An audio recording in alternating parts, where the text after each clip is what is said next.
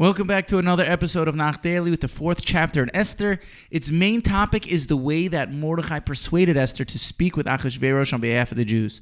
The previous chapter ended with the city of Shushan in turmoil because of Haman's decree to annihilate the Jews. Our chapter opens with Mordechai tearing his clothing, putting on sackcloth and ash, and crying through the streets of Shushan.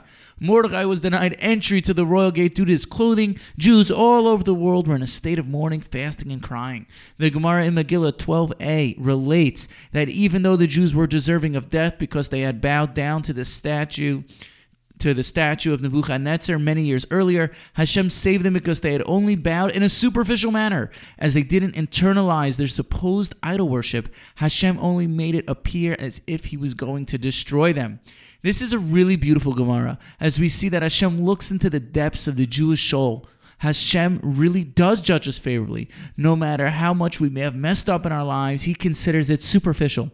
He looks beyond the chitzonius, our outer actions, and looks to the panemius, the internality of every Jew, which is totally pure no matter what.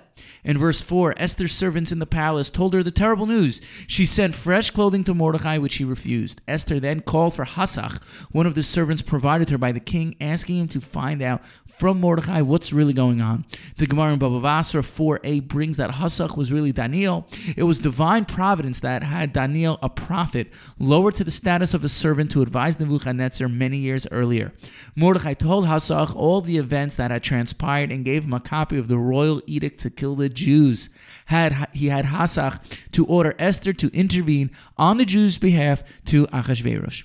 Esther told Hasach to tell Mordechai that visiting the king without being summoned was asking for the death penalty, and she hadn't been called to him for 30 days. If she went to Achashverosh on her own volition, he would have her killed. The Targum Sheni adds that Esther wasn't just refusing to go. She actually been davening for 30 days for the evil king not to call her. The Meforshim also note that this time Esther didn't use Hasach as an intermediary because she didn't want people to realize that she and Mordechai were in contact.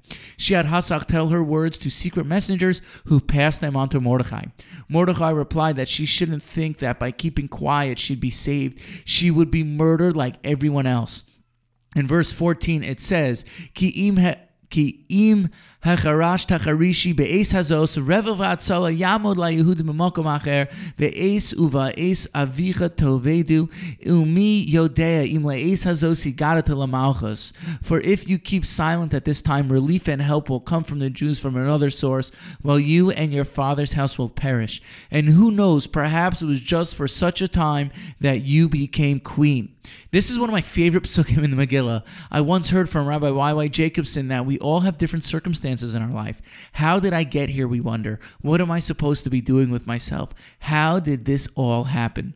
Certainly Esther was also wondering this. She was a tzaddikus, righteous woman, forced to live with a tyrannical, megalomaniac ruler. And Mordechai says, now it's your time. Stop wondering why your life turned out this way and take action. Hashem has a greater picture in store. Maybe this is why you've had to suffer. But if you don't help the Jewish people, Hashem will definitely help us out in another way.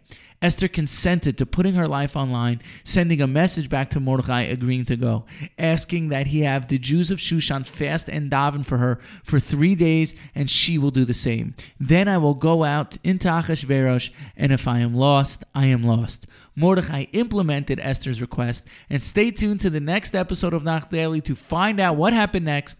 Thank you for listening, and have a wonderful day.